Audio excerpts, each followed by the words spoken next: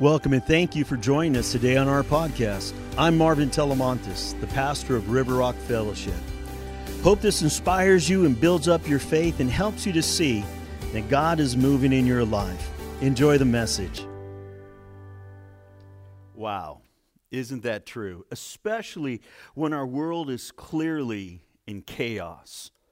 It just seems like life is just all out of focus. Hard to see, hard to understand, and it just seems like so much is just out of focus and completely a blur. You know, I've been there. Growing up as a kid and finding out from some distant relative, and I didn't even know her name, I found out the truth about my little 8-year-old life at the time, and that it was all a lie. I found out I was adopted. I found out that my parents were not my parents and that they were my aunt and my uncle from a complete stranger that I didn't know in the family. I want to talk about how confusing it was, how it brought my life in such a place that it wasn't just blurry. I couldn't bring anything into focus. Not in my little 8-year-old mind. Now, here we are, and we're all watching from the sidelines as our world and as our country appears to be just self-imploding. It appears that there's this full frontal assault on our liberty and on our freedoms. We struggle to trust any news organization, social media, and all of the censoring that is going on, as though if there's no such thing as a constitutional right to free speech. The banning of a duly elected president from communicating to the people. It can make it hard for any of us to see anything clearly. It can make it incredibly difficult to try to focus. Maybe you too. Maybe you feel like so many important things about our nation's life that your life just feels like it's a big lie. Because people all around have not been honest.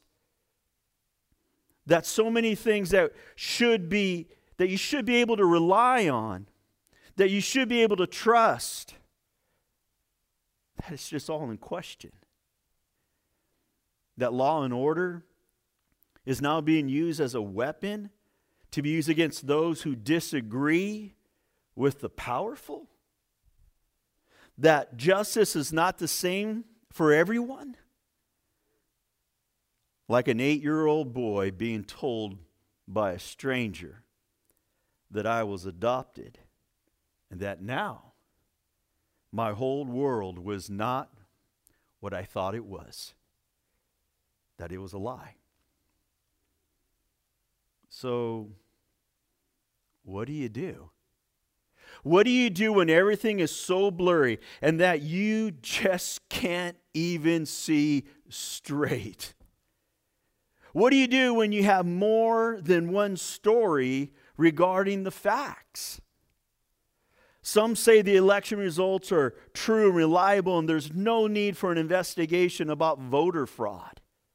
Others say that the election was stolen, that they have evidence that the Supreme Court will not even consider to view as a case. What do you do when you have conflicting stories regarding a single story? Well, the main thing in life is to keep the main thing the main thing. There's a story about Yogi Berra, the well-known catcher of the New York Yankees, and Hank Aaron. Well, he was a baseball home run king, and he played as a power hitter for the Milwaukee Braves. Well, Hank Aaron comes up to the plate, and Yogi Berra, like he always is, he was just a chatterbox. He was always trying to pep up the team and trying to get in the mind of each and every batter if he could. So here comes Hank, and as he gets up to the plate, Yogi goes, "Hey, Henry," he says, "you're holding the bat wrong. You're supposed to turn it so you can read the label." That pitch comes in. And just as that pitch comes in, Hank Aaron got his grip and he swung as hard as he could. He put that ball over the left field fence into the bleachers, and we're talking deep. He rounds all the bases, first, second, third, comes home, steps on the plate, looks right at Yogi Berra, the catcher, looks him right in the eye and says, "I didn't come here to read. I didn't come here to read a label." You see, Henry, he understood that he was not going to be easily distracted by anything. He was on a mission.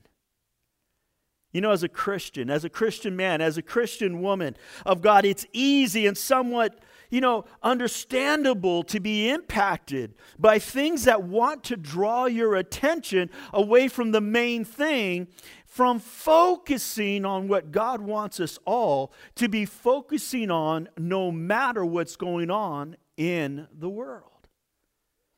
Folks, when life is just in an uproar, that's when we need to be more vigilant about keeping our eyes on Jesus.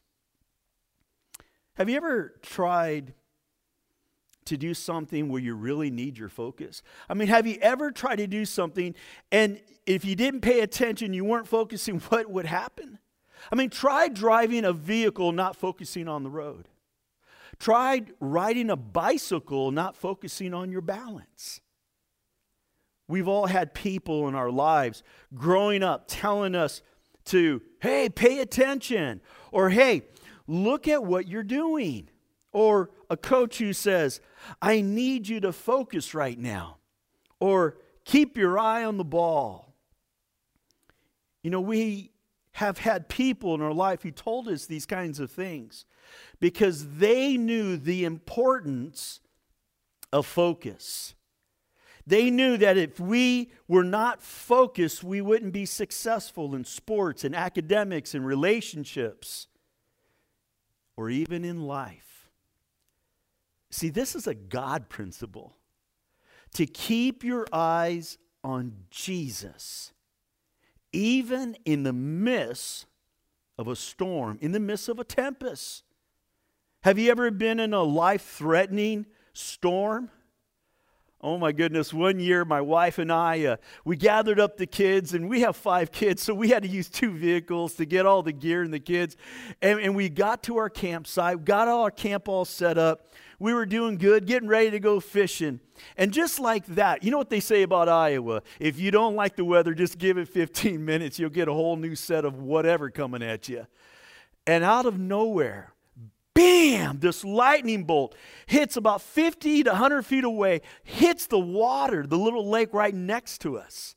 And before you know it, the wind is coming. We find out later it's like 70, 80 mile hour straight winds. And oh my goodness, the downpour and the rain. Well, we gathered up all the kids. We got them into the vehicles. And my wife and I, we're getting drenched. We're doing our best to batten down the tent, make sure our equipment isn't going to get destroyed. And while this is happening, one of our kids, Hunter, he's little. He's a little guy at this time. And he just starts to pray. And he says, "Oh, Jesus, save my mom, save my dad, save my family, just take me." And oh, we laugh and we think, wow, how cute that is, and on how a little boy would pray such a prayer in a moment of a severe, life-threatening storm. But he's the one who had it right. His focus was on the one who could save in the middle of a life-threatening storm. He got it out of the mouth of babes, right? Well, in the New Testament, there's a famous story of Jesus and the disciples, Peter in specific, and, of course, a storm. Let's look at it together. In Matthew chapter 14, starting at verse 22. Now, immediately after this, Jesus insisted that his disciples get back into the boat and cross to the other side of the lake while he sent the people home. Let's get a little backstory. Jesus just found out that day that his cousin, John the Baptist, had been executed unjustly, had been beheaded. And he went to this place to be in a solitude place where he could just pray and be with the Lord because he's grieving. Well, while he takes off to get over there, the masses find out what he's doing. They follow him, and he feeds them, 5,000 people. He prays for the sick. He just ministers to everybody. And now he tells the guys, hey, get in the boat and take off. And I'll see you on the other side. Because he still needed his time with the Lord to grieve. So here's where we pick that up. Now let's go back to verse 23. After sending them home, that's the people, he went up to the hills by himself to pray. Night fell while he was there alone, 24. Meanwhile, the disciples were in trouble far away from land, for a strong wind had risen, and they were fighting heavy waves. About 3 o'clock in the morning, Jesus came toward them walking on the water. When the disciples saw him walking on the water, they were terrified. In fear, they cried out, "It's a ghost!" But Jesus spoke to them at once. Jesus immediately responds to the wrong conclusion that the disciples had come up with. Have you ever noticed that in fear, most people do not see things clearly or accurately? That we make up, we use assumptive thinking. It can get us into a lot of trouble. Don't be afraid, he said. Take courage, I am here. 28. Then Peter called to him, Lord, if it's really you, tell me to come to you walking on the water. And Jesus, yes, come, Jesus said. So Peter went over the side of the boat and walked on the water toward Jesus. But when he saw the strong wind and the waves, he was terrified and began to sink. Save me, Lord, he shouted. Jesus immediately reached out and grabbed him. You have so little faith, Jesus said. Why did you doubt me? Now, do you catch that word, why? Jesus didn't say, what caused you to doubt me? He says, why? See, the word why means something very different. Whenever I use the word why, I am searching for the motivation. I am searching for a heart condition that made a person do what they did or not do what they did. It's a heart question. When they climbed back into the boat, the wind stopped. Verse 33. Then the disciples worshiped him.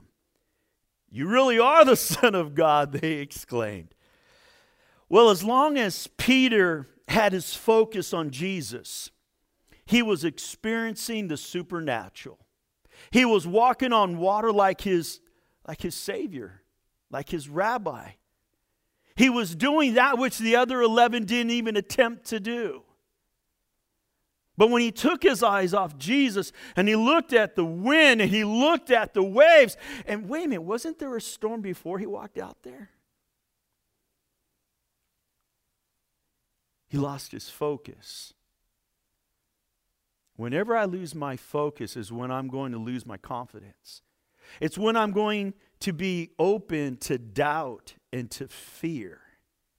And when I doubt and fear, I forfeit my belief and my faith in Jesus.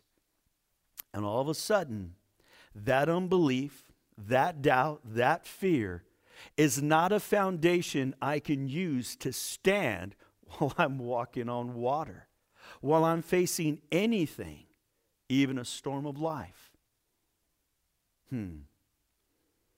Well, there's another Bible story that I want us to be reminded of.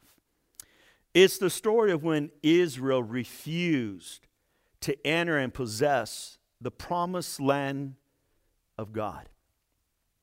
Now, most of us remember the story of the children of Israel, the Hebrews. You know, how they exited from the slavery of Egypt. We recall that God had promised them a land flowing with milk and honey. And we know that because of unbelief, because of disobedience, because of doubt and fear and rebellion, the trip that should have taken, some scholars say 11 days, so we're talking less than a couple weeks, ended up going to 40 years. And it was so expensive that it cost the lives of a whole generation. When you're talking 2 million people, you lose a whole generation. That is a huge number. So let's turn and look at this book called Deuteronomy, chapter 1. And the book opens up, and again, Moses is the one who wrote the first 5 books of the Bible. And Moses is recapping the story, the events, the history of the Hebrews up to this point in time. And it reads, starting at verse 21, "Look, the Lord your God has set the land before you. Go up and possess it, as the Lord God of your fathers has spoken to you. Do not fear or be discouraged." I mean, there's a directive. There's a promised land. God says it's yours. Go possess it. Go take it. I mean, that's it. Conversation should be over. Let's load up our gear. Let's go. And let's look at verse 22. "And every one of you came near to me," Moses said. "Let us send men before us, and let them search out the land for us, and bring back word to us by the way by which we should go up, and of the cities into which we shall come." Then the plan pleased me well, so I took 12 of your men, and 1 man from each tribe. And they departed and went up into the mountains and came to the valley of Eshcol and spied it out. It's interesting when you go into Numbers chapter 13, you find that God permitted this reconnaissance. This wasn't God's plan, but God gave his permissive will. This wasn't God's holy will.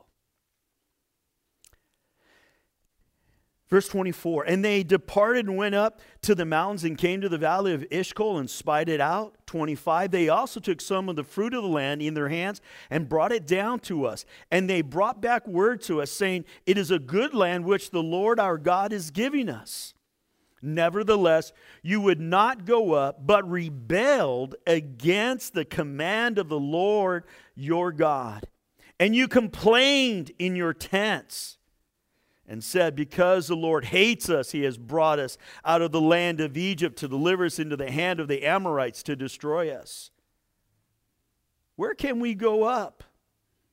Our brethren have discouraged our hearts, saying, 'The people are greater and taller than we. The cities are great and fortified up to heaven. Moreover, we have seen the sons of the Anakim there.'" Those are the giants.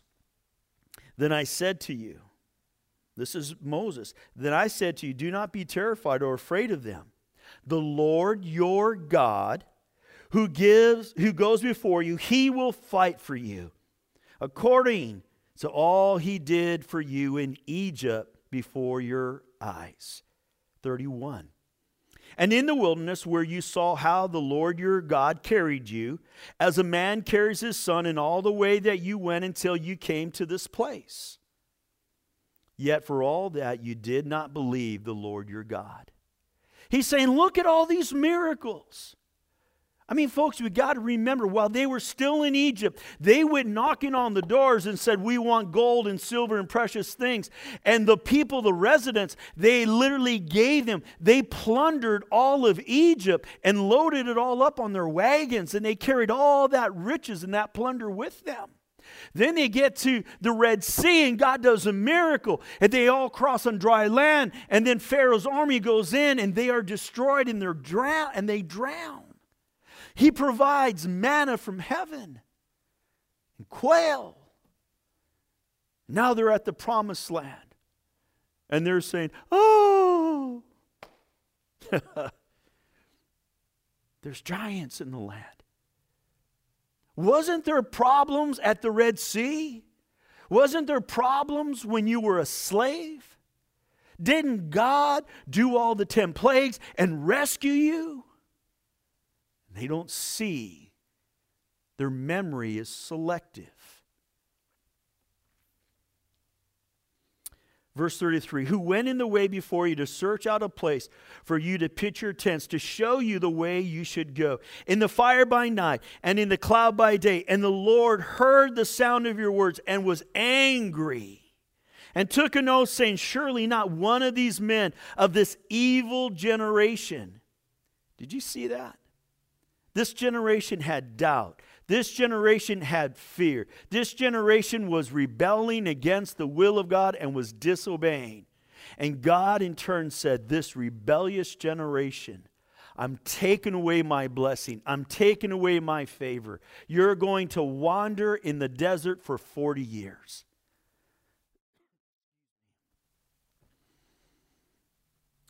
Verse 36. Except Caleb, the son of Jephunneh, he shall see it, and to him and his children I am giving the land on which he walked, because he wholly followed the Lord. Wow. The Lord was also angry with me, meaning Moses, for your sake, saying, even you shall not go in there. He will not go into the promised land. Verse 38. Joshua, the son of Nun, who stands before you, he shall go in there. Encourage him, for he shall cause Israel to inherit it. You know, as we study the Hebrew people, we discover that for the most part, they found themselves living in one of 3 places. So in your handout, if your notes, the Hebrew people found themselves living in one of 3 places. 1, as slaves under bondage. 2, as wanderers in the wilderness. And 3, as people enjoying God's promised land.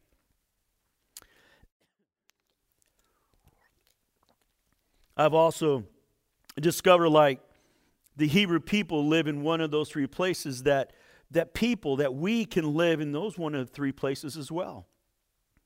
We can live in a spiritual slavery, being enslaved to sin or to a grudge or to an unforgiveness, to an addiction, to something that brings us into slavery away from a glorious relationship with God. And 2, we can be in the wilderness, just wandering throughout life, not having any purpose or direction. And yet we needed God to rescue us, and He rescued us, and we got saved. But now, because we're not rooted in His Word and we're not active in our faith, all of a sudden we just feel like we're just wandering with no purpose, with no meaning, with no direction. And all seems for naught, vanity. And then we also have that opportunity to live in the promises of God, being filled with the Holy Spirit and living under the guidance of the will and the ways of God. The anointing, the blessing, the favor, able to see beyond the giant problems and the obstacles, because we know how great is our God. You know, every 4 years, in the summer, the world turns its attention to the Olympic Games. For a few days, men and women from around the globe, they all gather together, and literally they will set brand new athletic records, whether track and field or the swim and all sorts of different kinds of sports. And, you know, for decades, track and field experts, they just proudly declared that no runner was capable of breaking the 4-minute mark on the 1-mile race. It was said that a human being was not able to run that fast for that long of a distance. The experts conducted all sorts of profound studies to show that it was impossible to beat the 4-minute mark. And for years, they were right. Nobody ever ran under 4 minutes. But one day, a young man came along who didn't believe what the experts said. He didn't dwell on the negative reports of the impossibilities because it's a giant marker that can never be broken. He refused to let all those negative words form a stronghold in his mind, in his spirit. He focused on all the possibilities. And he began to train, believing for victory. And sure enough, in 1952, the Summer Olympic Games, he broke the 4-minute mile barrier. He did what the experts said could not be done. His name was Roger Bannister, and he made sports history. Now, here's what's so interesting about the Roger Bannister story. Within a month, 30 days, the Australian runner John Landy, he broke Bannister's record. Then Bannister came back and went to they're called the British Empire Games, and he broke Landy's record of the under 4-minute mile. The mile of the century came together, and at first it was 3:58.8, and Landy was 3:59, and then Bannister came and got it at 3:58. Within 10 years of Roger Bannister breaking the 4-minute mile, within 10 years, there were over 336 other individuals who broke the 4-minute mile. For hundreds of years, there was never a record of anybody breaking the 4-minute mile barrier. What happened? It was simple. The barrier to running less than a 4-minute mile was now all that the athletes could ever think of. There was a mental block. It had fear. It can't be done. It's a sub 4-minute mile giant, monster. For all those years, runners believed the lie.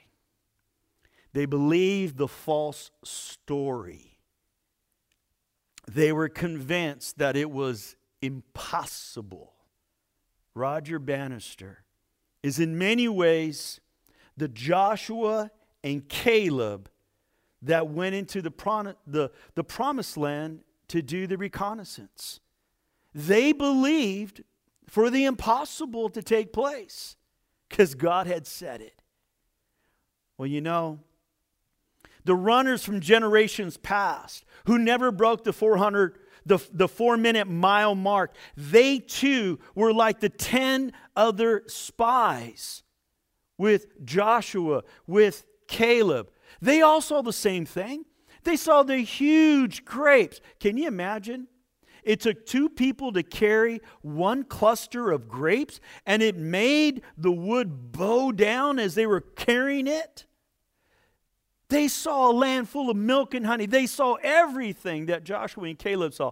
But somehow the only thing they could see were the giants, the giant obstacles. Folks, we're all facing some really severe things in our nation. I don't know who's going to be president, but I'll tell you what. I'm a monarchist. I believe in a king. I serve only King Jesus.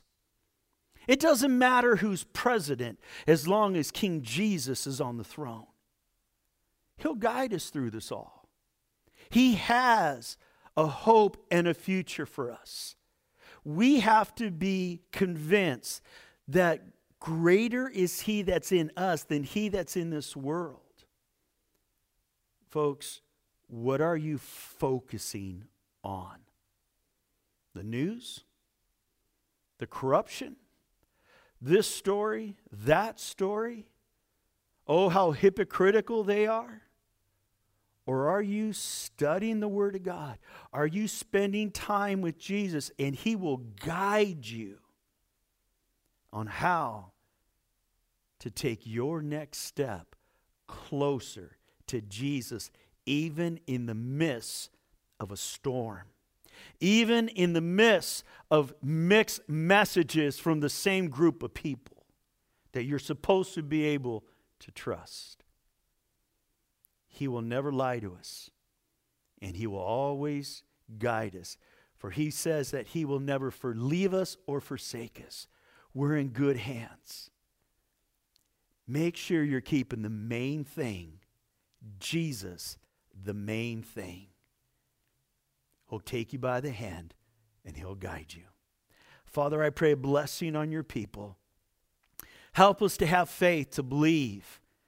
Father, even in the midst of a crazy report, that, Lord, we can see the victory, because nothing's impossible with you, Jesus. Oh, bless your people. Lift up their spirits, I pray. Give them hope. Give them that joy that God is for them. And we pray your will, we pray your way in Jesus' holy name. Amen. God bless, church. Well, we hope this message helps you to take your next step closer to Jesus. Here's a great question to ask yourself right now. How will I be different because of what I just heard today?